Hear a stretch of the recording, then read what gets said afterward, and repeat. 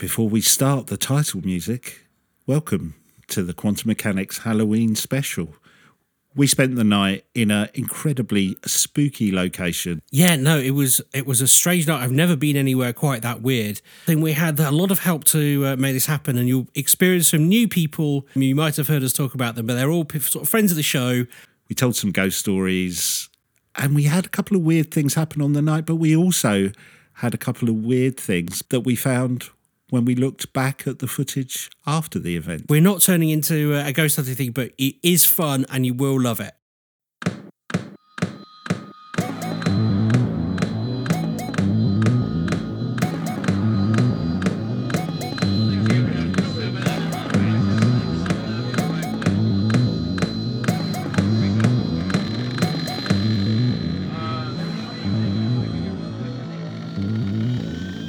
Are you the Quantum Mechanics? Yes, we are the Quantum Mechanics, the paranormal podcast for the believers, the doubters, and everybody in between. James, you're in between us. Yeah, I'm literally I'm between. Everybody. Today I'm representing everybody. I'm every podcast.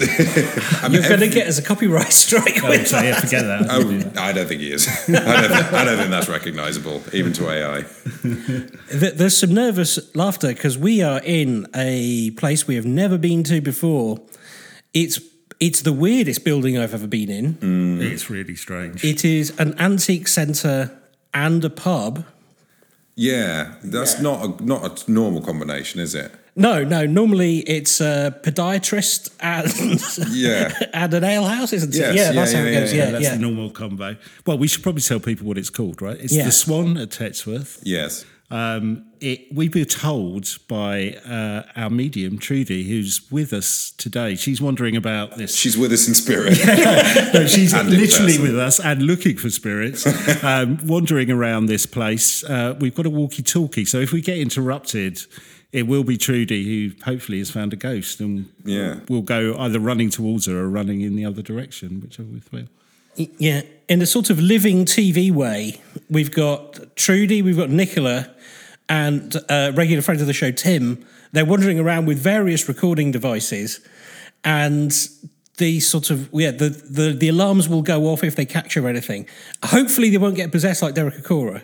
Oh God, yeah, no, hopefully, yeah. Well, we're here. With lies. We're here partly because Trudy said this was one of the most haunted places she'd ever visited. And we thought, well, that's good enough reason to go here. And then when we arrived, we were greeted in the car park by the daughter of the guy who owns this place.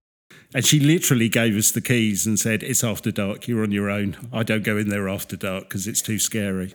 Oh, yeah. And the lovely person directing all of the video stuff here just heard a creak and saw a light turn on and off in the room next door to us. Yeah, so it starts. But just because we're for the believers and the doubters and everyone in between, we haven't investigated as whether they're automatic lights. We don't know that yet. We will have to come back on that. Well, should we have a little bit of a history of this place? Yeah. I've been doing a little bit of research. So this amazing venue is a restaurant, as Ben said, a bar and an antique centre. What a dream combination. Yeah, it's a triple threat. You get drunk, then you go and bid for some antiques, get home and go, what the hell have I bought? It's a proper auction house as well. It's not auction house, yeah. Well, it's got an incredible history. It was founded by monks, the monks of Thame in the 1400s. Really? Yeah, I've not seen monks around Thame recently, so... No, although there is the place where the Bee Gees live, that used to be a friary, I believe. It's called Priest End. And I believe that it was a friary. Yeah. Do you know this? I think it was a friary. I don't know. I just imagine it was... The Bee Gees weren't monks. They were dissolved. No. In the... Sorry. So the team were getting freaked out because they heard some footsteps behind us, I'm guessing. Was that footsteps? They're just looking scared and pointing behind us, which is I not only unprofessional, I think you can terrifying. The seasoned paranormal pros in the room, can't you? Yeah. Not fazed by anything. The ones with the backs to an open door. It was an actual monk. Shall I carry on with my story then? I wanted to do my dissolving monks joke, but I'll probably say. Oh no! If you've got a dissolving monks joke, now is the time. Basically, it was when King Henry dissolved the monasteries, and I think that makes it sound a lot sugarcoats what was probably quite a brutal series of massacres and building smashing downs, but they were just dissolved. Like an Alka-Seltzer. On New Year's Day. Plink, plink, fizz, no more monks. Oh, that's not Oh, a monk. that's not a ghost, that's Tim. Well, let me tell you about this place. In 1482, the innkeeper, he was indicted for selling victuals at excessive prices. Oh, would that was still a rule. Not necessarily here, just in the world. Yeah, well, basically, I guess he was convicted of selling food at an extortionate price. He basically invented, in 1482, the first gastropub. In 1580, it's rumoured that Queen Elizabeth I stayed here. Oh, yeah. During the 1600s, it was a hotbed of activity of highwaymen. So many people were murdered on the streets just outside here. Yeah. For their stuff.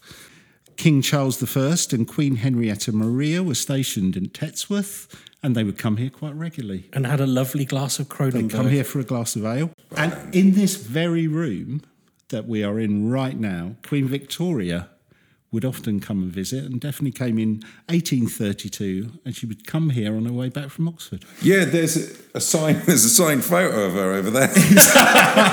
Genuinely. It's got a little plaque underneath saying, this room... This is where I stayed. Yeah, and it's a photo taken by a noted Spanish photographer. Oh, nice. I found this thing in the 1950s, and I tried to do a bit of research, even speaking to the current owner, but I didn't get very far. The Swan was bought by William Wicked Willie Palmer. Oh.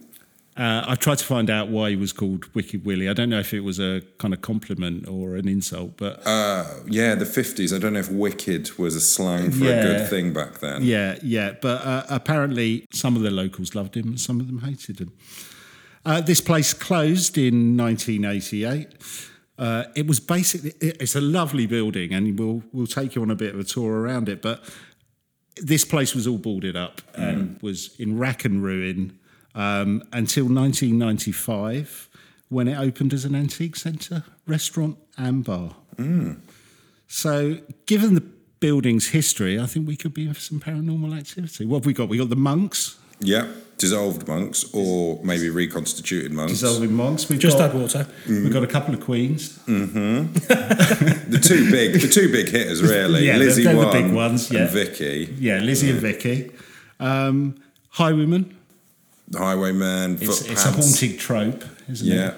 And we're surrounded by antiques, which also could be incredibly and the girl haunting. in the window. Yes. What girl in the window? You keep saying the girl in the window. Well, like, this was a story we were told in the car park right? by the woman who said she wouldn't come in here after dark. Yeah. So my name's Jaya. My dad owns this building. We've been here since 2013. When you go upstairs, you can feel there's an energy, definitely, especially in the Victoria wing, outside room 23 and definitely room 30. Room 30, there's a little girl that holds a candle at the window at 3 o'clock in the morning every night. I haven't seen her, and that's just because I'm not brave enough. I'm not brave enough to look at 3 a.m. But she is well known to people in the village, and we've been told if you go out at 3 a.m, look out that window, you'll see her. To be honest, when you go in that room, you can feel the energy. I have to do the lights in the building, so I do feel an energy in there, definitely. Yeah. So in the winter, it gets dark at 4 p.m. And I don't like doing the lights just because it is freaky up there. You can feel a really strong energy. It almost feels like someone's following you down the stairs. Hence why I don't like doing it. I always send someone else to do the lights just because of that. Yeah. Like I said, with the little girl with a candle in room 30, that's only from the hearsay in the village, and that's people that have lived here all their life that have told me that. Without anyone telling me anything, the minute you go up those 2 flights of stairs, as soon as you're upstairs, there's energies everywhere. Not just in one room, everywhere. So for me, and I'm very open to spirit, so... that's why I won't be staying for the podcast, because I think they were probably attached to me, and it is my home. It is where I work every day, but there is definitely multiple spirits upstairs. This building is 16th century, so there's so many stories, but I don't. You don't know, do you? You know, but I couldn't tell you where they come from. But they are there. Your husband has been good enough to join us and show us around. It seems like he doesn't believe as much as you do. He believes, but he's not frightened by them. I am frightened by them. Even if it's this friendly spirit, I'm frightened by them. I've woken up because the alarm people ring my phone when because the spider can set the sensor off. Right. But he'll have to come in and actually physically go in the building and check all the rooms. He will do that. I mean, he knows there's an energy there, but he's not scared of it. So yeah, that's why. If you're scared of it, it's different. But if you're not, it's okay. So.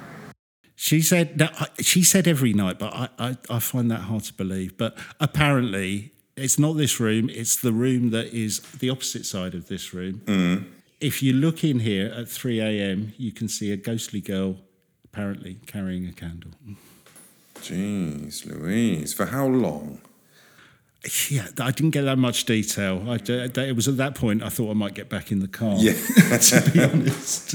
Yeah. My car's also in that dark car park. I'm not looking forward to going back to it now. Well, we have Trudy, Tim and Nikki who are patrolling the place as we speak, looking out for haunted action. We're going to tell some spooky tales, and if anything happens. But I think we're going to have a good night. Mm-hmm. Yeah, absolutely. And we should point out that not all of the haunting is associated with the building. It's because of the things in it. I mean, this is one room. There are tens of other rooms. There's a unicorn. There's a stuffed lion. Yep, stuffed unicorn, stuffed lion. Yep. There's a pharaoh's head. Yep. A real pharaoh's head. Yeah, I thought that was a joke Really? when it arrived. The guy said, "Do you want to see the pharaoh's head?" Is it an actual pharaoh's head? It's a head. It's an actual human head. Well, I don't know if you noticed though, Ben. Not only is there a head in that box, but there's also a foot. What? Yeah. I didn't notice the foot. Yeah, there is a foot. Yeah, I imagine the head draws the eye. Yeah, definitely. Yeah, but I noticed the foot was just underneath. Is that a pharaoh's foot? It's a pharaoh's Is it a foot. faux pharaoh's foot? A Sorry, I faux should have done pharaoh. my warm-up before we started. It's a faux pharaoh's foot. It's a faux Faux pharaoh. pharaoh's foot. Yeah, and I believe the reason we know this is haunted is because Trudy took a man home in a cabinet. I mean, a ghost man. Yeah. So she I think bought a you need cabinet to explain from- that. So I think what we're going to do is a bit later we're going to get Trudy in here, and she's Yeah. going to explain herself. Yeah, she took a man home. She took a ghostly man home in a cabinet. Oh, a ghostly man. Yeah, a ghostly man. Yeah. Wasn't on the receipt when she bought the thing. But Right, there you go. okay. She wasn't going for a man and it came with a ghostly No, cabinet. no. Not the other way around. Talking to Trudy, should we go and check in, see what's happening around the building on the ghost hunt? Yes. Let's do that. Okay. Right, 1901. So we've just tried to chat to this spirit. She's gone now. We've obviously bored her. She probably disappeared. Probably left us. Right. Because the pendulum stopped moving and she was, you've left us, have you? Is that But her? we tried to work out some dates. So we used the pendulum to get some dates. And she put on, she'd walked from Oxford to here with her husband. But she wasn't made to walk. But she wasn't made to walk, but she did walk because she had swollen feet. And We think. Yeah. Because the balls of my feet were hurting. Like, you know, like when you stood on a heated floor and you can feel like that's like that. My feet are getting really hot. It's like, mine aren't. Okay then. So we think that she must have walked. We think. Yeah. And then we tried to work out, a date of birth was the 20th of August 1901. We reckon. We did it with the pendulum. So we don't think she was born in the UK. And her name began J-A-H. In here we've done a search. 1901 was a social revolutionary party founded in Russia. And Queen Victoria died. And Queen Victoria One of died. the presidents was shot in the US of A. But there's history, we're just trying to find something that is something to do Nothing with... happened in Oxford, basically. No, but I think she's come from Europe. Just for Yeah, but Britain. she got quite snotty when you said that, if you think about it. Yeah, she did get snotty. She just stopped It went perfectly still. Like, you know, you can't keep something still if you're holding it like that. That was just, and it just went. It just went like that, and it hasn't done that all night because it's just been, and she just disappeared on us. It's like, oh, bye, you've gone. I'm wondering if she's gone to the other room to see other people. Maybe.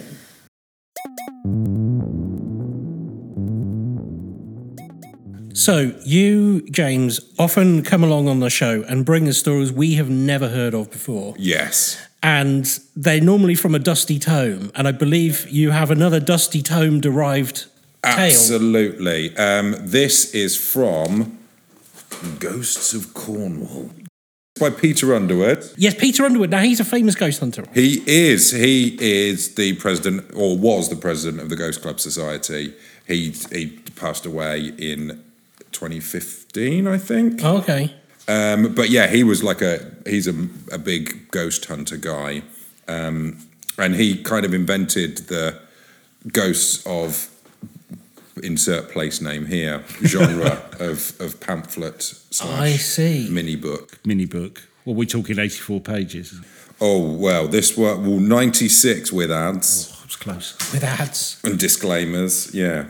That is a lot shorter than the books we normally do. Ben normally picks one that's got about 800 pages, don't you, and try and summarise it. Well, the madder the theory, the longer the book.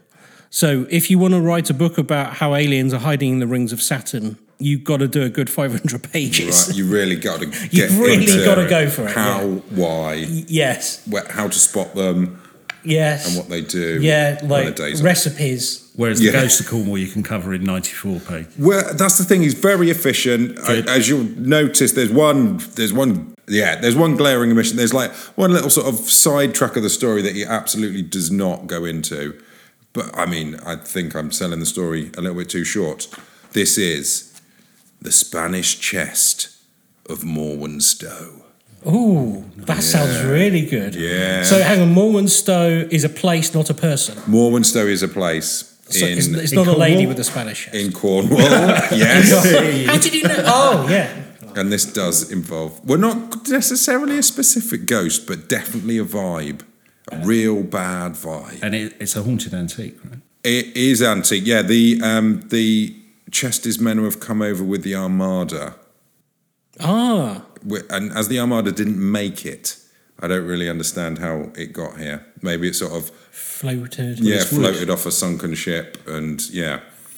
So, we begin. It's the past. Got it. Two sisters went to stay with some friends, and they arrived very late, and they didn't unpack their trunks. We're in the age of trunks. Right. As in chests. Right. Not swimming. Neither swimwear. swimming nor Okay. elephant. Right. And so they just popped their trunks down on this long, low chest. A chest decorated with dismembered heads and headless bodies. Not real ones. No, just engravings. of. Okay. Good Right. point. Very good point, actually. Thanks for that. That's the sort of scientific rigour we need for these investigations. You know, professional. This was the Spanish chest. And the girls went to sleep, and when they awoke, the chest was opening. The lid of the chest was opening, even though there was no one doing it, and their two trunks, unpacked, were on top of it. And they looked inside that chest, and what they saw terrified them so much, they were struck deaf. Deaf? Yeah. Deaf? Yeah, it's incongruous. You'd think blind. Okay. But they were struck deaf.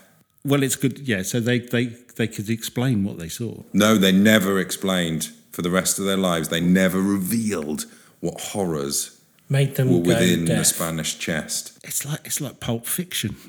It is like Pulp Fiction, except it's two women from the Victorian age who at no point shoot anyone. Probably But don't worry, didn't swear. Don't worry, gun fans. There are guns in this story. Look, this is a regular thing. Every time we do a Victorian ghost story, and somebody claims to see something, and then they're so like overcome with don't whatever. want to talk about it. Well, and then they die.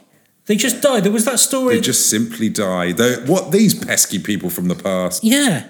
Well, there was that guy, I keep talking about it, the one that had his clothing stuck on the fork in the mausoleum, and he, so basically his friends played a joke on him because he took a fork into a mausoleum claiming he was going to spend the night there, and he got his clothing stuck on it, and he thought it was a hand reaching out for him, and it terrified him so much he died. He simply died. In a morgue. Wait, how do we know? Who was the witness? Well, I don't want to come over all were they real heads stuck on a chest. No. I think it was the other gentleman in the club that bet him. Okay. It was a club bet. Okay, fair enough. Can we go back to the Cornwall? Yes. So that chest, right? So the women never revealed what was in the chest. They were deaf from that day forth, right? And they communicated to each other and other people by the means of a handwritten note, right? And it's sort of like a very old version of WhatsApp, if you can imagine such a thing. Yeah. They would only communicate because it was the only way they could. This chest ended up in a shop near Stanbury Manor, because that's where it ultimately ends up. But it's in a shop near Stanbury Manor. Yeah. And wherever it's put, paintings fall off the walls in its immediate vicinity. And then a Mr. and Mrs. Lee of Stanbury Manor decide to buy the chest. Sounds like a football club. They decide to buy the chest, knowing its reputation that things around it fall off. Where do you think Mr. Lee decided to put the chest? In his gallery. No. Oh. What? It's worse than that, sir. In his armoury. That's the place where you put your clumsy chest, right? Yeah. They get this chest, they stick it in their armoury. Yes. But we're talking guns here. Yeah, well, the very next morning, 6 guns had fallen off the wall. Loaded? I don't know. They were like, the wires hadn't snapped or anything. The hooks were all fine. They were they were on the wall when they went to bed and put the haunted chest in there. When they came down the next day, the guns were on the ground. So they moved it into their bedroom. Hold on. Of course, the next safest place. So you're going to sleep with this thing? So to speak, yes. Yeah. He means sleep in the vicinity of, just for the scientific rigour. Sure. I'm making notes. You're drawing a picture. No double entendres. Okay, that is a very rude picture. And as he was hanging... This shows the different life that these people led. As he was hanging the curtains on his 4-poster bed, a picture fell down and struck him, and he was fully 18 inches from the wall, and apparently the picture just touched him ever so gently and left no mark. And the next day, 3 more pictures fell off walls in the room that the chest was. Yeah. A slight aside before you go. Again, one of the other stories I had about this place when I was in the car park is the woman said to me, as soon as you booked this place and said you were coming here to do the podcast, since then, she said pictures have been falling off the wall. Really? Yeah. Hey, this is 6 guns, 8 pictures, 2 women deafened. Yeah. This chest is taking its toll. It's cutting a swathe through the residents of Morwenstow. But it doesn't have a real sense of humour, because if it was in the bedroom, surely it would be much funnier if, like, underwear, pyjamas and stuff, that would have been better. If they fell down. Yeah, if they fell down, got out of bed, and it'd been like, Whoops. Carry on, yes, yeah. Yes. And it made the press. It was... It was, the local press dubbed it the case of the poltergeist chest. And yeah. They didn't have the copywriters they do today, did they? No, not at all. But that was those things in the past. You could just write. You could give anything a name, even if it was the most obvious name, because things didn't have names. No, it was all new. In it. Yeah, it was all new. Yeah, yeah. And then they posed for a picture in a classic sort of local newspaper style. Oh, it's that. Oh my God, that is amazing. That picture is amazing. That's Mr. and Mrs. Lee, begunned. I love the fact that there is all the elements that they've experienced. They're standing on the chest, apparently not to get deafened. They've both got guns. It looks like they're about to shoot each other, though, doesn't it? Yeah, she's definitely pointing the gun at him. because maybe she blames him for the pictures incidents. He has got one heck of a pose going on there, though. Yeah, he sort of looks, if you look very closely, he looks like he's trying to stifle a giggle, to my mind. Well, I think it's because he realises quite how phallic that picture looks. I'm intrigued by the photographer who's gone, I tell you what, this is the pose that I'd like to show off. It's your classic local news, though, what? Yeah. Your local news photographer, isn't it? Right, you've got so you've got a chest, it caused problems with guns, get your guns, get on the chest. No, but you see, that's when they were good. What you'd have today is they'd have the chest and then they'd just have them pointing at it like that with a sad face. Oh, and then like within they've superimposed a picture of a gun. Yeah, they would have like a red not circle. Actual gun or something. Yes, yes. That is how it would go nowadays. That's true. But at least the headline would be better. And what did we know what they did with the chest? Did they keep it? Did they? That is the last we know of the chest. It's believed to be still at large. They're causing things to drop off walls. I have to say, things dropping off walls is certainly better than being deaf for the rest of your life. Deafened by a horrific image. I'd love to know the history of that thing, because who goes, I know what, I'm going to carve all these kind of hideous things on this. Well, it might have been two different people. Might have been just like a miscommunication. One person was like, well, you do the heads, you do the bodies, and then you look at it like, I meant like to have them connected. Otherwise, this is just a macabre bit of, box. I love the fact that picture is probably the best thing about that story, though. Absolutely. Mr. and Mrs. Lee with the haunted Spanish chest. I wonder if Trudy's come across a haunted Spanish chest as she's been wandering around. Or a haunted chest from any European country, really. Yeah, we're not fussy. No. Shall we check in with them? Unless she's been, walkie-talkie her, but she may have been bedeafened. Yeah. Well, if you remember earlier, Jaya, who works at the Swan, told us about the reputation of room 30. Room 30, there's a little girl that holds a candle at the window at 3 o'clock in the morning every night. I haven't seen her, and that's just because I'm not brave enough.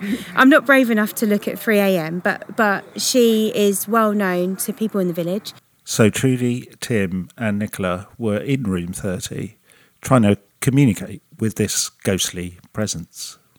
Hi, my name's Tim.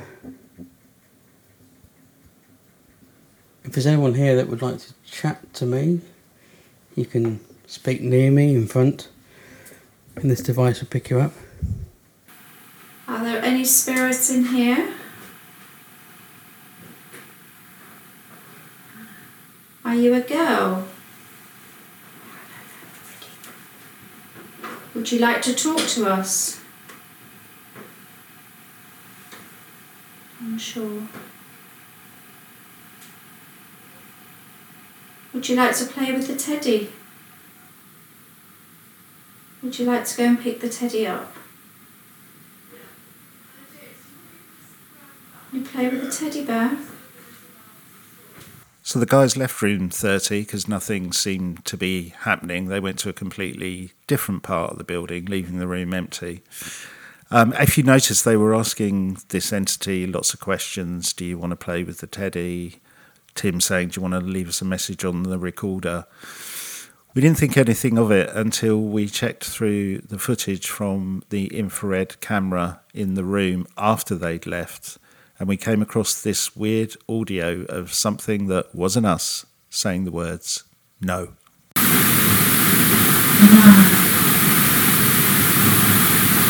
If there's anyone here that would like to chat to me, you can speak near me in front, and this device will pick you up. Would you like to play with the teddy?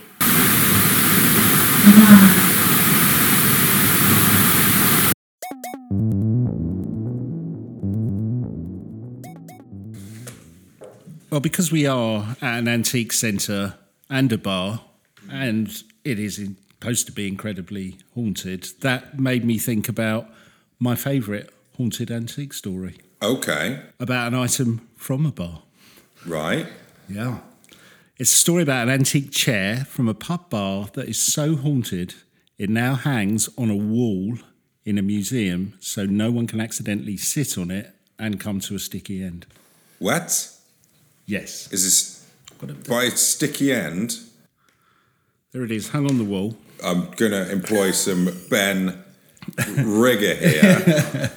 By sticky end, you mean die? You don't mean you don't mean there's something. No, someone's left a toffee. There is a clue in the name of this chair. Okay. It's got two names. The first one's not The so death much chair. of a clue. It is actually called the chair of death. The chair Oh, no of way. death. Oh, okay. I was just joking. I mean, Okay. clue is a very broad, Yes, well, broad sense of the word. it's there. more known as Busby's stoop chair, Busby's stoop. but it's known Didn't as he the chair of death. play for Aston Villa in the 40s? The Busby Babes. He Busby went Stoop. on to advertise phones in the 80s. Yeah. According to reports, this chair has been responsible for over 60 deaths. Really? Yep.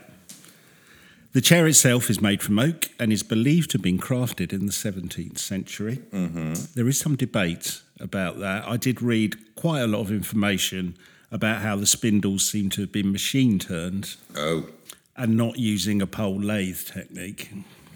I mean, We're in an pole antique lathe centre. technique. I thought I needed to give you some antique facts. I didn't want to ask, Yeah. to be honest. Well, I think that rules it out. If it's not using the pole lathe technique, There is a lot of debate about that.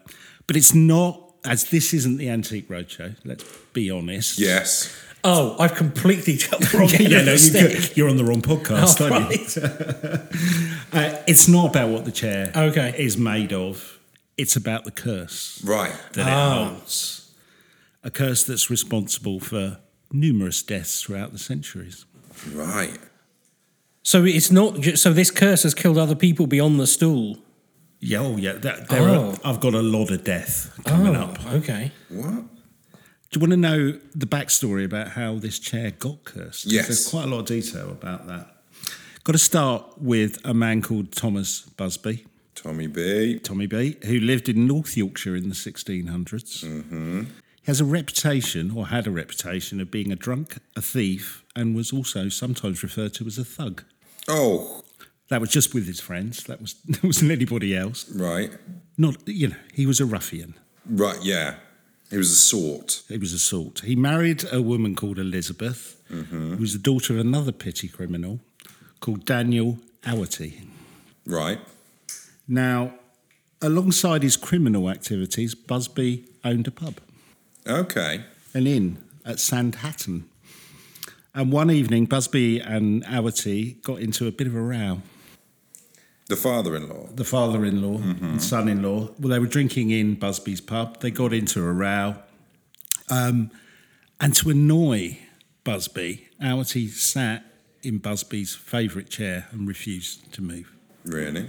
So, his father-in-law's in the chair, refuses to move. They had a big row, big fight. Busby kicks him out the pub. Later... What was... So they had a row because he sat in his chair? I think I don't think that was the main cause. I think the chair was the straw that broke the camel's back. It sounds like it wasn't just the crime that was petty. Yeah. Oh, it's a good one. Right? Yes, Right? I'm loving that. That's why you're here. Not very often. Well, later that night, Busby was still reeling from this argument. Right. So he decides to get a hammer, go round to his father-in-law's house, No. bludgeon him to death. What? Yeah. Wow. That is extreme. That is extreme. That is a hell of a row with your father-in-law, isn't it? Yeah, wow. It is annoying when someone nicks your seat, but boy, You're not going to bludgeon them to death. no. Well, Busby tried to hide the body in the local woods, Right. but But then it was daytime. yeah, Right. the blood-stained corpse was very quickly found. Right. It's quite heavy as well. Yeah, and Busby was charged with the murder. He was convicted and sentenced to death by hanging. Different times. Now, in some version of this story, I like, somewhat ironically, the trial apparently took place in his own pub. Oh, Because you didn't really have courthouses back then. Apparently, No. pubs were quite often used for trials. Yeah, yeah. Assizes? Yeah, I've been to the Scurried Inn. They've got a replica hanging Right. noose as well down the stairs. Well, yes. well, Where? The what? The Skirrid Inn. It's a haunted pub in Wales. Yeah. And they had a circuit judge who came round and... That's right, we did that in the top 10 haunted pubs in Britain. Yeah. I spent the night there and I didn't say anything. But yeah, it is a spooky place. Well, in similar to that, so yes, not only was the trial happened in the pub, I think a bit like that inn, he was hanged from a tree just outside the pub as well, his own pub, almost in sight of the chair that was responsible for his downfall. Was he gibbeted there? He was. He was gibbeted there. But just before his death, he put a curse on his favourite stoop chair. Yeah. Shouting that anyone who would sit in the chair would die. To be fair, that's not necessarily a curse. That is fact, isn't it? You could say that about almost anything. Oh, I see. Yes, existentially, yes. Yes, I see. From a philosophical point of view, do you think it wasn't a curse at all? He was just being philosophical. He was just being really pedantic. Unless they turned into a pub for lobsters, because lobsters are immortal if you don't eat them. What? Yeah. What? Yeah. What? Lobsters are immortal. What? Is it? It's just a fact. Since when? Not last week. I mean, since forever. I'm guessing. Since forever, but they don't live forever because they get diseases and things eat them. Not so if they didn't die, they'd be immortal. No. If they were disease free, they'd be immortal. Yeah, all right. That's like no. But if they hadn't got hit by a bus that time, lobsters have the ability to live forever. If they don't get ill or get killed. But if they didn't get a virus, it's not like they get cancer and die. They just if no lobster has died of old age. That's right. Right, it's not a factor. It's not a factor. But misadventure has definitely happened. All I'm saying is, if you put seafood on Busby's stoop. Well, I mean, this is the next. I need to bring this story back. Sorry.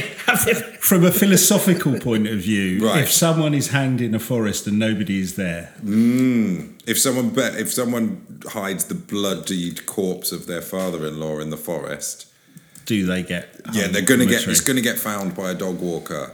I made that worse. Let's get back to the story. Right. Yes. So I get what you mean. He's cursing the chair. Cursing the chair. Now there are two versions of where he cursed the chair. One was just before he was hanged, like immediately before. The second version I prefer because it's interesting. Before he was hanged, he asked for a last wish. Oh. To have one more pint in his pub, sitting in his favourite chair. Right. So he does that, has his drink, stands up, curses the chair. Anyone who sits in it from now on will die a terrible death. That's better. Yeah, that's better. It sounds like the other one was it's less short ambiguous. By the hanging. Less ambiguous. Now, at least a couple of decades went by, and this curse seemed a bit kind of hollow. Nothing really happened until people were sitting in it. People were sitting in it. There wasn't a lot happening until a chimney sweep used the chair to kind of step up to get inside the chimney. Yeah. When he got to the top and was on the roof, he slipped and fell to his death. Now, one of the earliest recorded deaths connected to the chair involved two friends who were drunk at the pub. They dared each other to sit in the chair, as you would. Go on, you go. On leaving the pub, one of the men was so drunk he fell asleep in the road. Oh, dear. We've all been there. Well, oh dear. The next morning, his dead body was found hanging from a tree. Hanging from a tree? Close to where Busby had been hanged. But hang on, but he fell asleep, so he didn't get run over? He was last seen asleep in the road. And then he hung? The next morning, he was found hanging from a tree. Gee. Near where Busby was hanged. Now, you can imagine this really got the curse going. Yeah. You had all the elements there, right? Now, there is an interesting thing for the skeptics, though, out there, because it's said that the dead man's friend, many years later on his deathbed, confessed that it was him who had murdered his friend to steal his money and that he'd used Busby's curse to deflect attention. How very Scooby-Doo. Clever. Scooby-Doo or Jonathan Creek, I was thinking. Oh, yeah. That's Did Jonathan Creek murder his friend? Scooby-Doo. Did Scooby-Doo murder his friend? Scooby-Doo murdered Jonathan Creek. Oh. Everybody knows that. Yeah. and Scrappy-Doo helped him get away with it. Really? Yeah, that's why everyone hates Scrappy-Doo. Yeah. But Scrappy-Doo's immortal if he doesn't die. I just checked that fact, by the way. Yeah. I was wrong. What is it? Oh, you do really? What? What lobsters do die? It's a common myth. That lobsters are immortal? Yeah. It's not that common.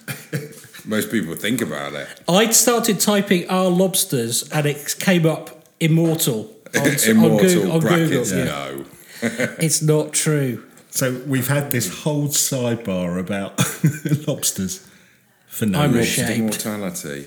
Right, let's return Yeah. to Busby's stoop death chair. Yes. So what, we've got a chimney sweep, we've got a road sleeper. Yeah, we've got the friend who could have just But used it may as have an been a moider. excuse. Yeah. So we don't know if there's a lot of, psychological kind of fear that was going on or whether something supernatural was really happening, but the death chair curse legend grew. So drinkers would challenge each other in the pub to sit in the chair, and it's said that many of them befell a terrible fate. Yikes. It ramped up again, the legends, during the Second World War. There was a number of RAF crews who would challenge each other to sit in the chair. Anyone that did seemed to die within a few missions and never came back. People in the RAF died Yeah. in the war. Yeah, I knew you were going to go but there. I'm guessing there was a correlation between the chair people who sitters. exactly. Now, hearing of the curse in 1967 and the RAF connection, a pair of pilots decided to test the legend of the chair themselves. And on the way home from the pub, their car collided with a tree and they were both killed. Oh, no. It seems though the chair could result in death, the owners and the landlords of the pub, well, they kind of saw the commercial potential. Yeah. And the pub As was long as not everyone sits in the chair, because then you're kind of wiping out your customer base. aren't You are. I did have this vision of, do you go in there and someone says, you can't sit in there, it's cursed by death. And then, what about sitting there? I was like, you can't sit there either. It's bloody uncomfortable. That's Martin's. that's He's just gone to the loo. Yeah, just got to the loo. He'll be back. He's got some peanuts. Now, the pub was, to cash in on all this, the pub was renamed Busby's Stoop Inn. And they made the chair, obviously, the centrepiece of the pub, so lots of people came.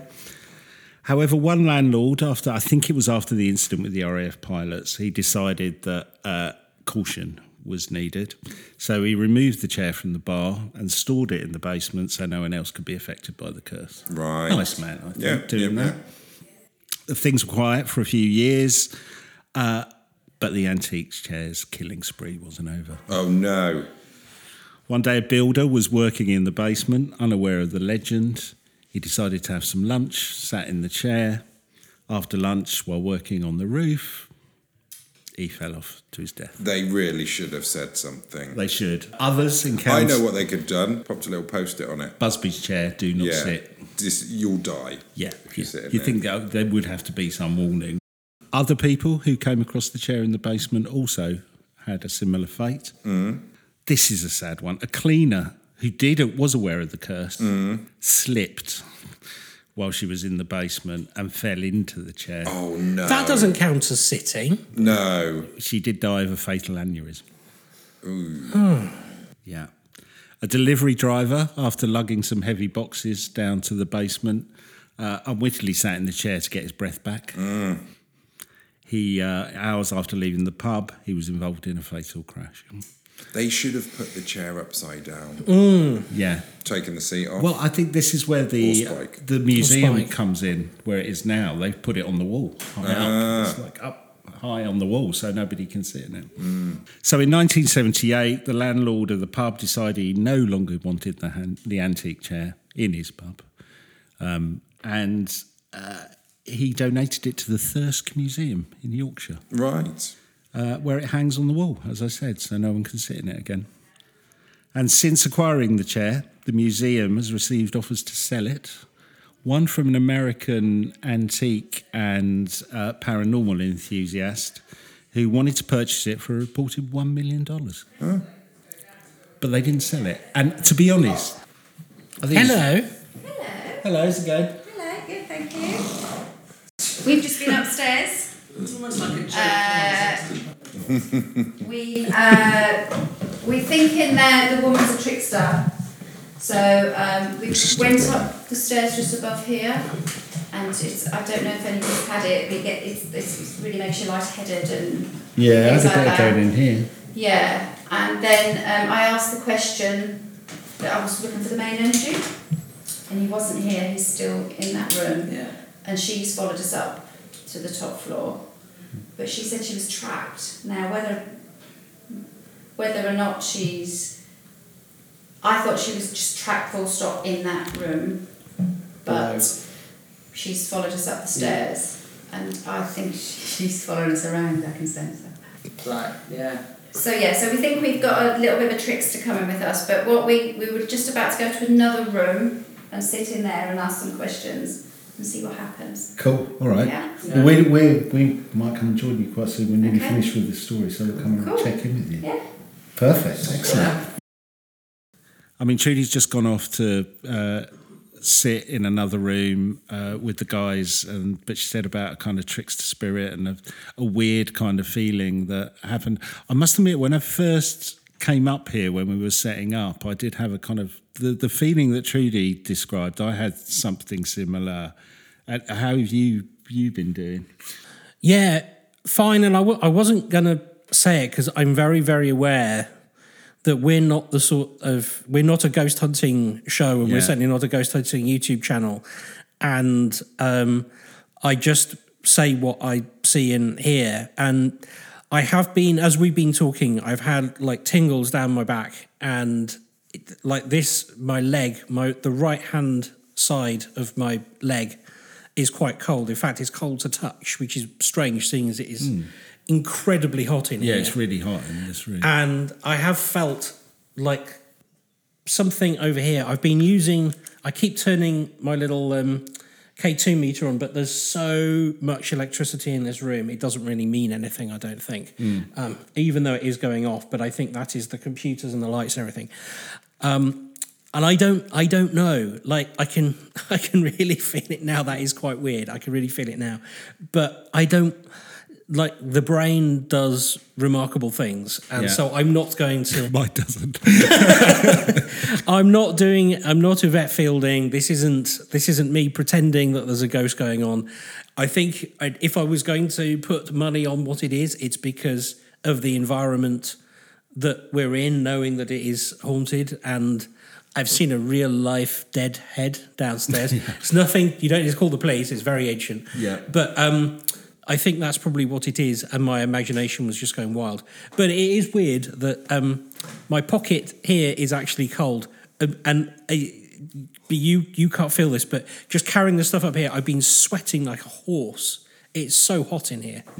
Like on the way down, the car said it was 24 degrees. It is way more than that in here. So yeah, I don't know.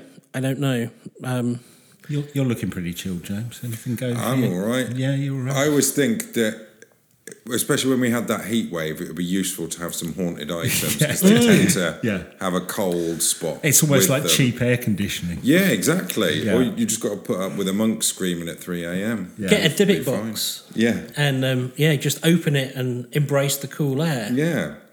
Yeah. Get a Spanish chest.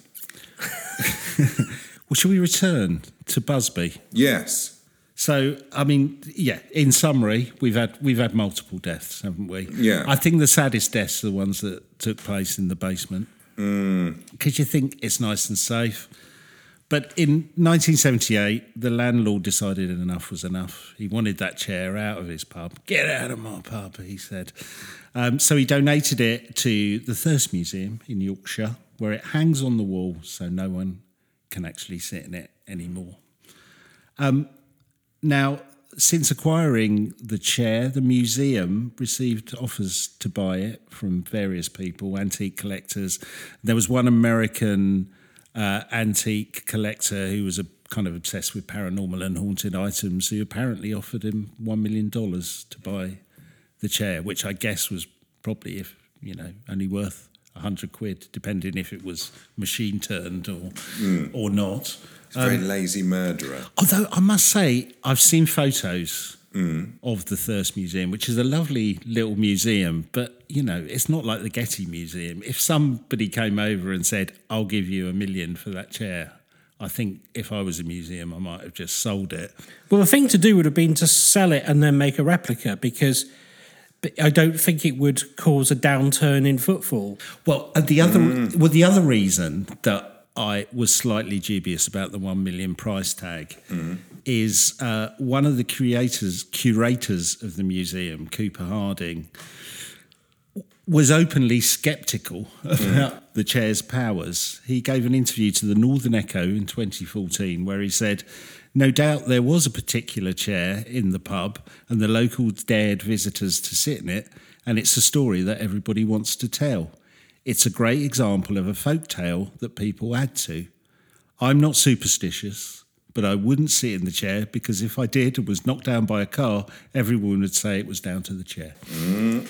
So you show it. So bear with me on this. You've got you got this chair. He doesn't think it's haunted. There's some doubt of when it was made, whether it was made later than Busby's execution or not. He's the curator. He's like, I'm not so sure, but I wouldn't sit in it. And somebody comes along and says, "I'll buy that off you for $1 million," and you're a kind of small museum in Yorkshire. Yeah. I think you'd sell it, wouldn't you? Yeah. You would, wouldn't you? I think you should have. Yeah. Frankly. I think you would, and you would make a replica. It reminded me of, in 1968 when an American bought London Bridge. Oh, yeah. And took it to Arizona, and we just built another London Bridge. It's roughly the same. Wasn't the story he thought he was buying Tower Bridge and he bought London Bridge, or is that like your lobster story? It's like my lobster story. I'm just checking my facts there before I mention that, because I thinking, no, he didn't think he was buying Tower Bridge. Tower Bridge is immortal? Tower Bridge is immortal, that's right. And it's delicious with butter. Well, that is my favourite haunted antique story. That is a good haunted chair. That is a good one. And just let me just get a stoop. Is a stoop a small bar stool? Is that what that is? Well, no, because when you look at the chair, it's like I've got a picture of it here. Hold on. There is. I mean, that's a regular chair. That's a regular chair. Oak chair. Is a stoop part of the inn? Is it like the snug? I thought it was part of the. Yeah, I thought a stoop is part of it. Oh, is it? Okay. Yeah.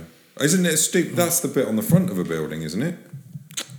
So when people sit on the stoop, they're sitting on the chairs. That's right, yeah. So what, you'd sit outside. So maybe stoop means a thing that you chair, a thing that you sit on. Yeah. That makes sense. But I think what's interesting about it, we did a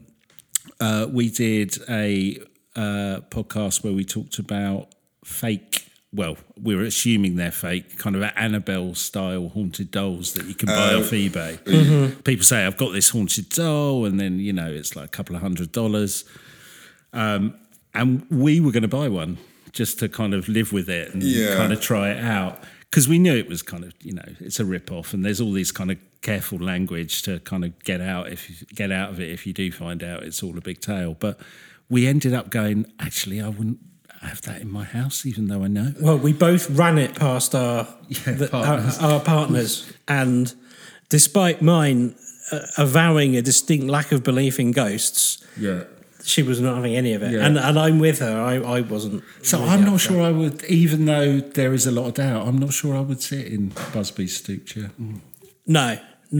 Why tempt fate? Yeah. Also, if you did sit in it and then you did die through just accident, that's what everyone's going to talk about at your funeral. Yeah. And that's my special day. Right. Have you got your music playing? I don't want to pull in focus. Yeah. Yeah, it's not going to be we're not playing musical chairs. Yeah. Do you reckon if that happened, at the church service when you stand to do the hymn and he goes, "You can all sit down now," people would be like, "No, I'm all right." Yeah. I'm not going to, just in case. Not at Busby's funeral, no way. No. Cool. Well, I was wondering, Trudy came in halfway through there and said she was being followed around. Do you think we should go follow her around? Yeah, for see you in a little bit. Well, so when you came up, we just did a piece to camera about like how we were all feeling, and no one's feeling anything apart from it was quite weird. Like down this side of my leg, it was really cold, and that just sounded like such a thing that somebody on Most Haunted would say, but it genuinely was. Yeah. And I could feel like tingle at my back, but What stairs were you walking up though? no, this is while I was just sitting. Sitting in that room. Okay. And so Peter was telling his story, and I just felt like this tingling, and then because I've got a wallet in this pocket, my trousers don't touch my leg and my thigh there. Yeah. And I thought, my leg feels cold, and then I did that, and like my trousers were actually cold. Wait, it was your trousers were saying, "So you're round, Ben." Get your hand in your pocket. But I was like so hot. Yeah. Like, Yeah. I'm so hot. I'm still like Yeah, yeah. I'm sweating in there, and it just Yeah. felt I could really feel the temperature. Yeah. But of course, because we got all the lights and everything, it's turn that on, and it just starts going nuts. But that's Yeah, because yeah. of Yeah, everything 'cause that's you've in got there. all of the- Yeah. No, but That room downstairs more so. I they're would just say. getting curious now. It's like that bit in Ghostbusters. Ghostbusters. You need. To be He fair, slimed me! what we should have said is we should have been like, because Play the trumpet. Play the trumpet. Yeah. You know, I think if they, I start hear trumpeting noises, I might be a little bit concerned. I honestly think they haven't got the strength don't think or the the strength- know-how how to Spend the night in my house, you'll hear do trumpeting that. noises. trumpeting. not Oh, trumpeting. trumpeting. Oh, what was that? Footprints.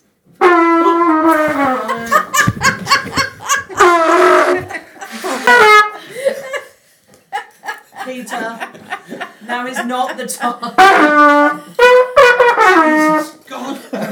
Everyone's going to be freaking out downstairs going, oh my god. I'm off to get you pants. Oh, you're so not funny. Oh yeah, look, that was fun.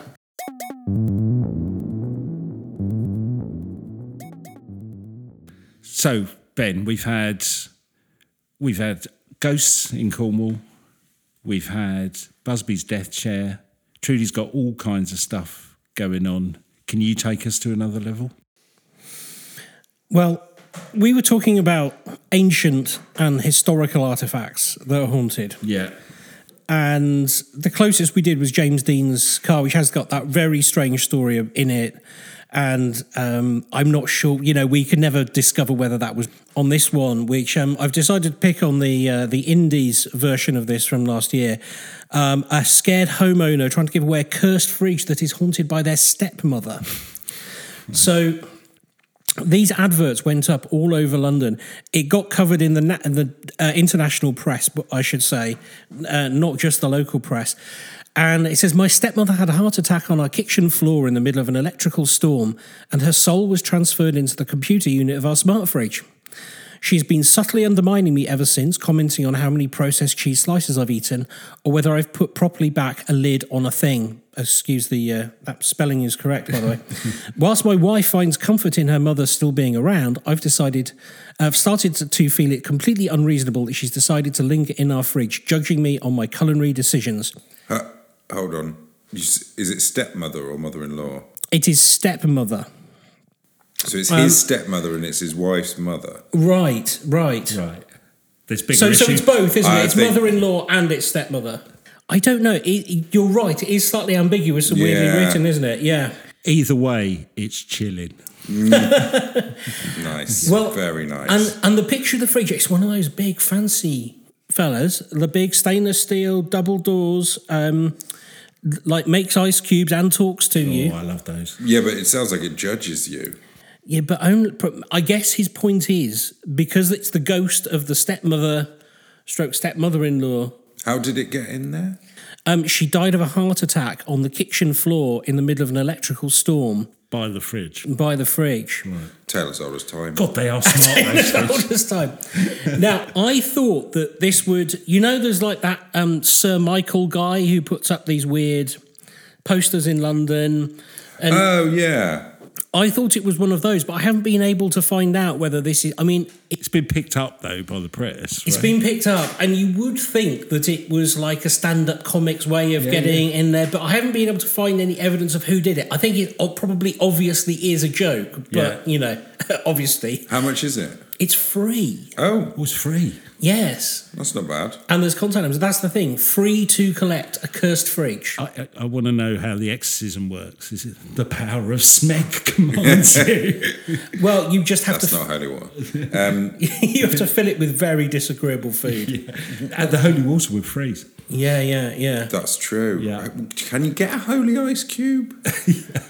That sounds very Monty Python. The holy ice cube of Glenfiddich or something. You Yeah. could do them in kind of cross shape, couldn't you? You know those shapes. Yeah, like a yeah. Why haven't they? Oh, there you go. Yeah. There you go. We got some Crucifixes merch coming. in the made out of frozen holy water. Yeah. Have it, the church. Yeah. But I thought that was quite weird that it's like a modern thing, because we don't think of modern things really being cursed. Not in that way, not technology in such a way. People have claimed their computers have been filled with a spirit. We spoke about that before. Yeah, people have claimed a lot of things about their computers getting filled up They with do. stuff. But what we do have, what we've replaced sort of curses with, is I guess superstitions and weird superstitions. Yeah. And I got obsessed with this next one. Do you remember when you first started smoking? It usually happens when you first start smoking. You take one cigarette out and turn it upside down.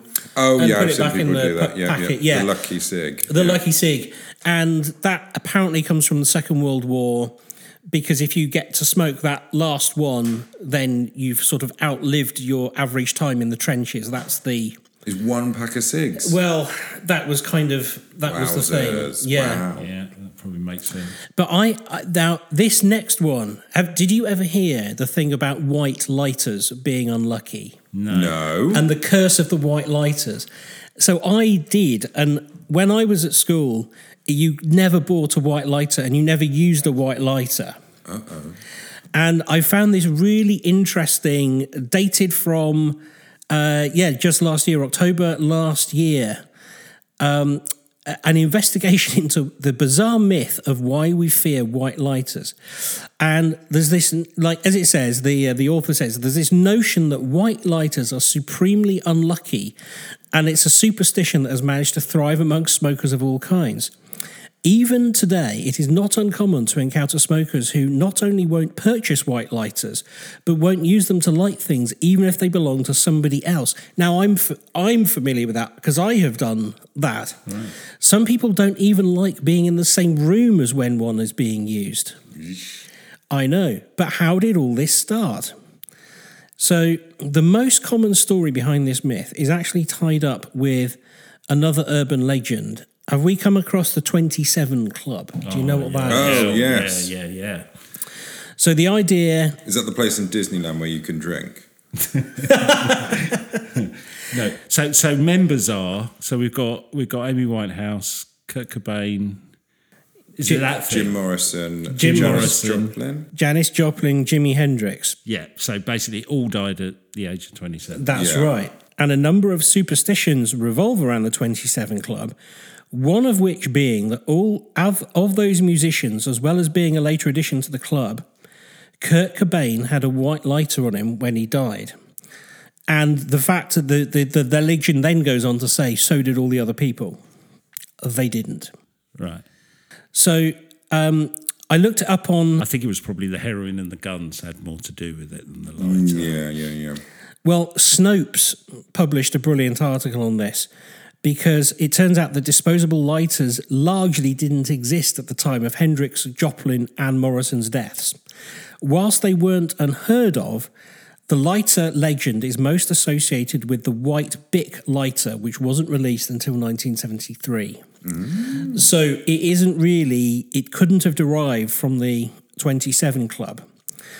Another, more banal origin of the myth goes back to the early days of Bic lighters, and they only came in two colours, white and black. and that the white versions were more clearly the white versions more clearly showed evidence of illicit use. So when marijuana smokers would use white lighters to pack down their bowls, the lighter would get stained with the ash and the resin, and the cops would then use that to bust them. So you're more likely to get busted if you're using a white lighter. That's right, and thus the white lighters became bad luck. Now the problem with that theory is that Bic lighters have come in more than two colours, even in their early days.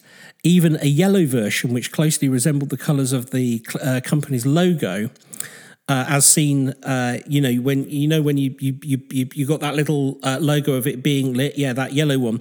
That was one of the first colours to be put out. So there was no such thing as just a black or white lighter. Right. So those ones you buy when you went on this French school trip with cannabis leaves on, they'd be a dead giveaway, wouldn't they? Yeah.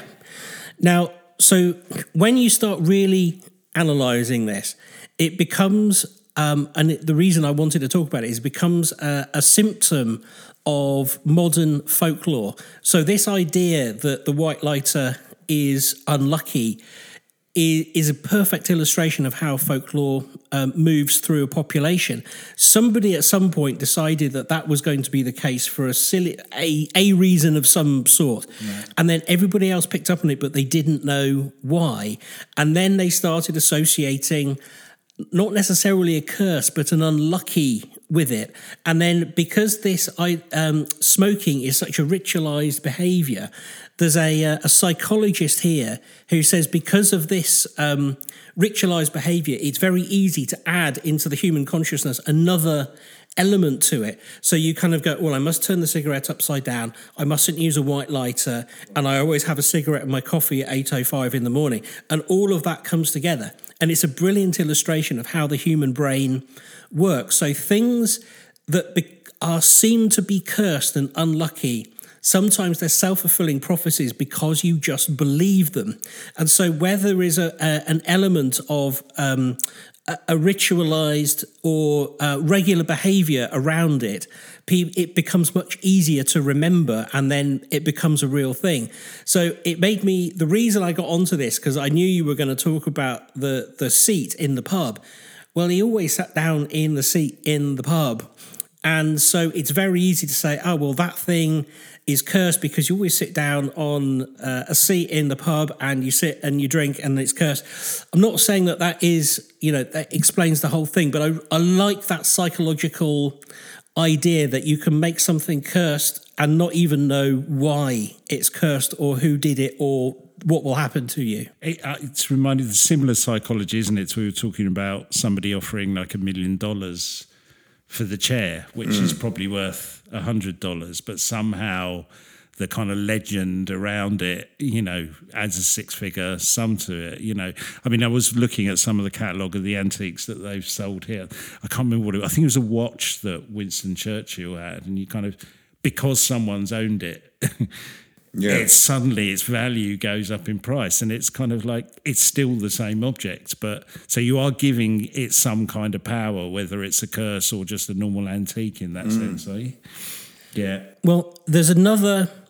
So the psychologist who's talking about the lighters, he goes on to say, and I think this is probably more US focused, but white panel vans without commercial markings on, people tend to make grim jokes about serial killers around them. And he said that there's this idea, in his words, he says it's a reminder that the ordinary, the innocuous, and the unremarkable can be conduits of vectors of harm. So a white van, a white lighter, a chest covered in disembodied heads, a stoop from a man who was hung. These are all just everyday objects. Yeah. But I like that psychology of a thing that is so normal. We just need it to have, a dark humour or something associated with it, because that's what makes us human. And in evolutionary terms, it actually serves a good purpose, because if one person sees their uncle eaten by a crocodile at a particular part in a river, you start saying, well, we mustn't, that part of the river is unlucky. And the story of the crocodile is lost but the idea that you mustn't go to that part of the river carries through the population and saves somebody else from being eaten by a crocodile. So that's sort of how it works in human psychology. Are you saying we're going to have a spate of cursed fridges? I thought you were going to say we're going to have a spate of crocodile eatings. Yeah. Well, I mean... Or both. There have been sightings of crocodiles, haven't there? There's the Thames crocodile. Is there? Yes, but no one... Oh, isn't there one in Bristol as well? There is one in Bristol. So I think I think the Bristol one is more recent. There was some... After, you remember the whale that was a real whale that came up the Thames? After that, somebody said they'd seen a crocodile and everyone went... There's no crocodiles in there, obviously. Then the Bristol one, I think there was the equivalent of people almost going out with pitchforks to go and find the thing. Yeah. And that, again, people will now kind of like this conversation. They'll go, was it real? Maybe I shouldn't walk into the river in Bristol because there's a crocodile in there. It's the same kind of thing. So I wonder how many of the objects around here, because some of them look very spooky, and you just associate in your mind.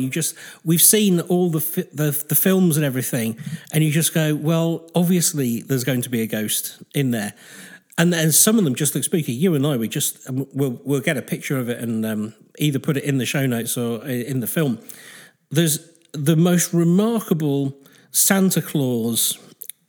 Like, I don't even know how to describe it. It's a sculpture. 2 foot long, isn't it? Yeah. It's like your sort of your shepherdess, your China shepherdess, a Nicky Nacky Noo. Yeah. It's that, but it's 2 foot long. Santa on his sleigh, 3 reindeers, 4 reindeers. 4 reindeer, I think. Real leather. There's a story there. Stuff. How much was it? £1,599. Down from 3,000. So you're basically making money. Wow. Okay. And Santa's spooky enough anyway. And an anagram of Satan. He is. Yeah. But when I looked at that, I was like, I wouldn't want to take that home in the back of my car late at night because he's going to come alive and it's going to be the Krampus. You wouldn't take him home in your white van, would you? No, with a white lighter. Yeah.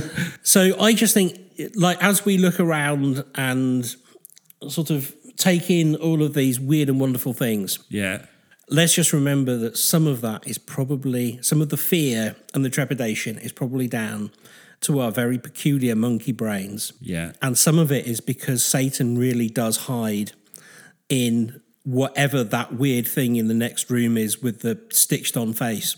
Satan or Santa? Well, either. Okay. He knows if you're sleeping.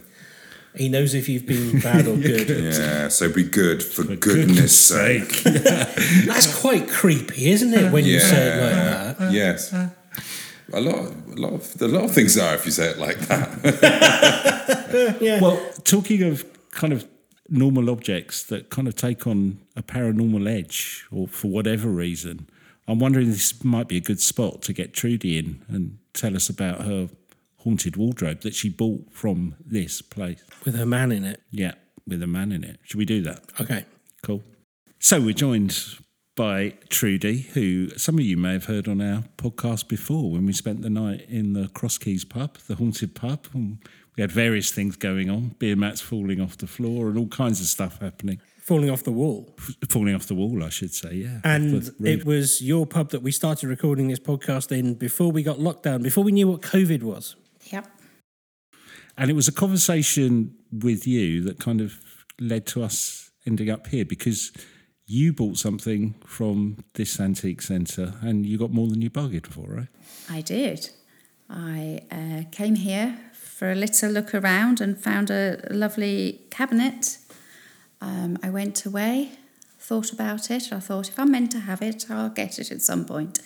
I went again 2 days later and it was still there. And this cabinet, beautiful looking elephants all over it, silver. I thought it'd be ideal to put my josh sticks and my tarot cards and all my, stuff like that in it. With the elephants, yeah, right? Yeah. So took it home and it was great. It's fantastic. And then as I was meditating where the cabinet is, there's something. I felt something come out of the cabinet. Like there was a noise, and it just startled me, and I shot up. And then it was like I looked around, and I just thought, "Oh, that's strange. That came from the cabinet." An actual noise, not one that you just felt. Yeah, a real noise. It was like, so that's my book. So it was like that. Right.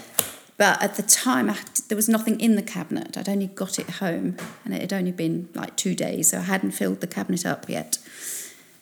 And in my head, I just thought, oh, that came from the cabinet. Just left it at that. Then the next day, when I was meditating again, I literally felt I knew there was something with the cabinet. I felt a presence of a male. And that's when I contacted the Antique Centre, and I said, oh, I need to...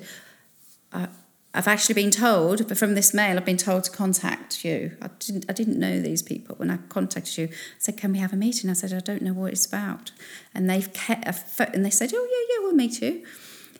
Because at this end, at the Antique Centre, Tom was told to just go and meet me and just meet up as well. So both of us had to meet. So he came to my place at the pub, and we met there, and I did say to him, I said, I don't know why I'm here. I said, but I've brought something back with me in the cabinet. Right.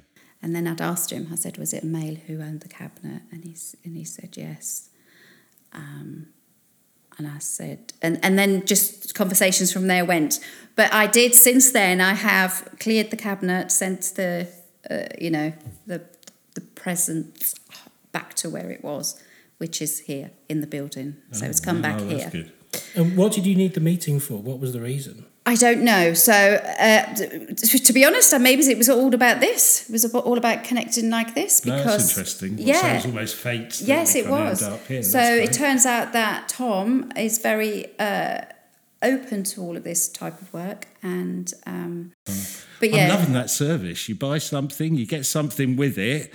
They then come round, have a meeting. I know. Yeah, they didn't even say on the receipt you were going to get a ghost. And guess what? He didn't even massage my feet or anything. It was like, could have given me a little massage of the feet.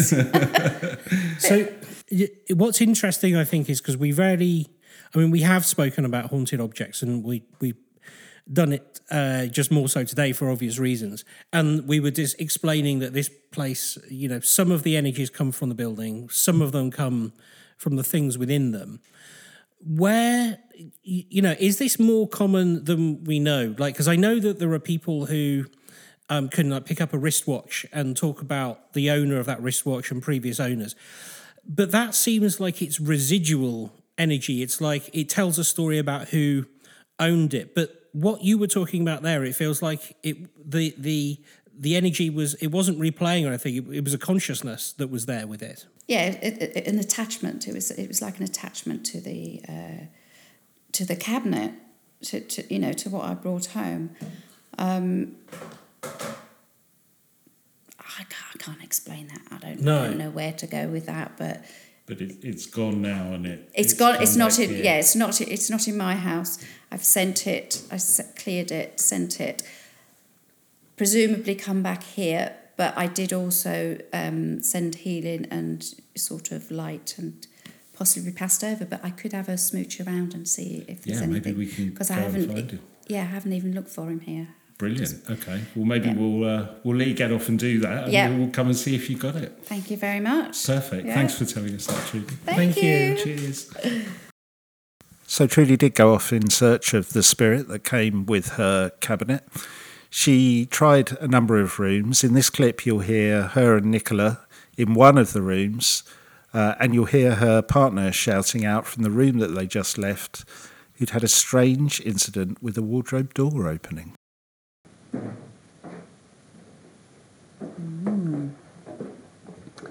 So that's that room. I've never got anything from these, so...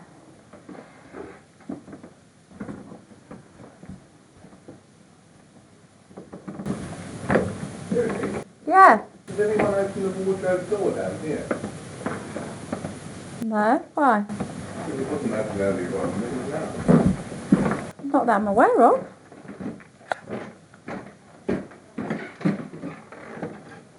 Early on when we walked That in wasn't here, open. We'd and have you- noticed that. Wasn't that where the mirrored one was? Yes. No, the mirrored one. No, the mirrored was on the top Okay. floor where the rock and Oh, horse so is. we came here, because That- I remember noticing that. We didn't notice Oh, that. open. No, we didn't notice that was open. I've never now, I've just walked in and it's like that. That we would have noticed it was open. Should we close it? See if it opens Yeah, we'll again? close it. Yeah. It's not going to close. No, it is doesn't even want to close. Yeah. I didn't think it was open when I came in here earlier. Well, no, there's We didn't notice, wouldn't It we? could possibly There's no be way closed closing it. because it's Yeah, and it won't close now. gravity. Interesting listening to Trudy. So I like that idea that this whole thing was her getting that piece of antique, and the presence that was with it, whatever it was kind of all part of us just being here tonight. It's quite interesting. I still, where my head struggles with this is an intelligence being attached to an object. I can almost understand the essence of somebody, particularly if somebody cares for it. I was reading a very interesting piece about, and I know, bear with me, cars. People who love their cars, they last longer because there's an essence, and the essence of the car understands that it's appreciated and takes on a bit of the owner. Now, that all sounds woo and weird, and I get it, but it sort of makes sense. I've got objects that I really love, and I could imagine in a different way that somebody could say, oh, well, I can understand this person really loved that object and I can tell something about them.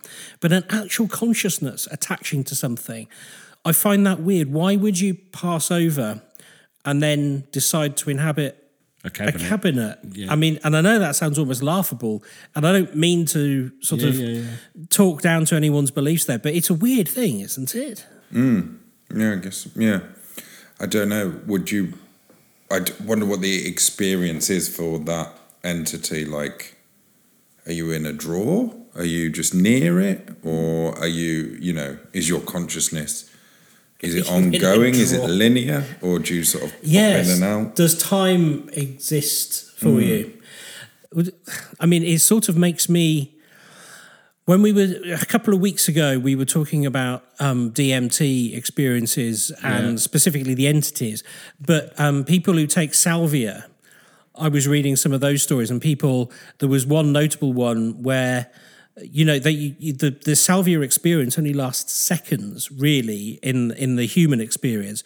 But this person spent 12 years as a bedspread. And I know. And they saw the seasons come and go. They described bad winters and summers. They described being hung out on the washing line to dry. That must have been a lovely time, that being hung out on the washing line. No, that's going to be your highlight, right? They felt the frustration of being this object which was sometimes put in the airing cupboard for weeks on end. They lived their experience in their mind for 12 years as a bedspread. And I just wonder whether, because we were talking about whether these DMT entities are real, perhaps these things do have a consciousness, and perhaps it's there's a melding of consciousness. I wonder whether that is a thing. Although I struggle to see how a man melds a consciousness with a wardrobe. Again, none of it makes any real sense. Yeah, well, I don't know. It's funny. We've been here all night. It's now towards the end of the night. There's been moments where I've kind of had felt a weird energy, and I don't know if that's just the vibe of the place and the creaky floorboards and the numerous rooms with weird stuff in them that we're going in and out. But it's certainly been an experience being here. What an amazing place! And I would really like to thank them, the Swan at Tetsworth, for kind of letting us be here all night. They've been so good to us, even though they won't come up the door. Yeah, even up though the they stairs. daren't enter. Yeah, before you I go... suppose, how are they going to kick us out? Yeah. I don't know if you found it, but there's a library room upstairs with old books. And I did think the lawmen, you could replenish some of your library There might be stocks. some there. There might be some horror ones. Well, if you do ever get a chance to visit this place, it's well worth it. And we'd really like to thank everyone for letting us be here. Thank Trudy, Nicola and Tim for doing all their ghost hunting, and our wonderful crew here who've been filming thanks, us. guys. Thanks very much. We'll see you next time on the Quantum Mechanics. Take care. Take care. And thank the Cabinet Man And for bringing us all together. definitely.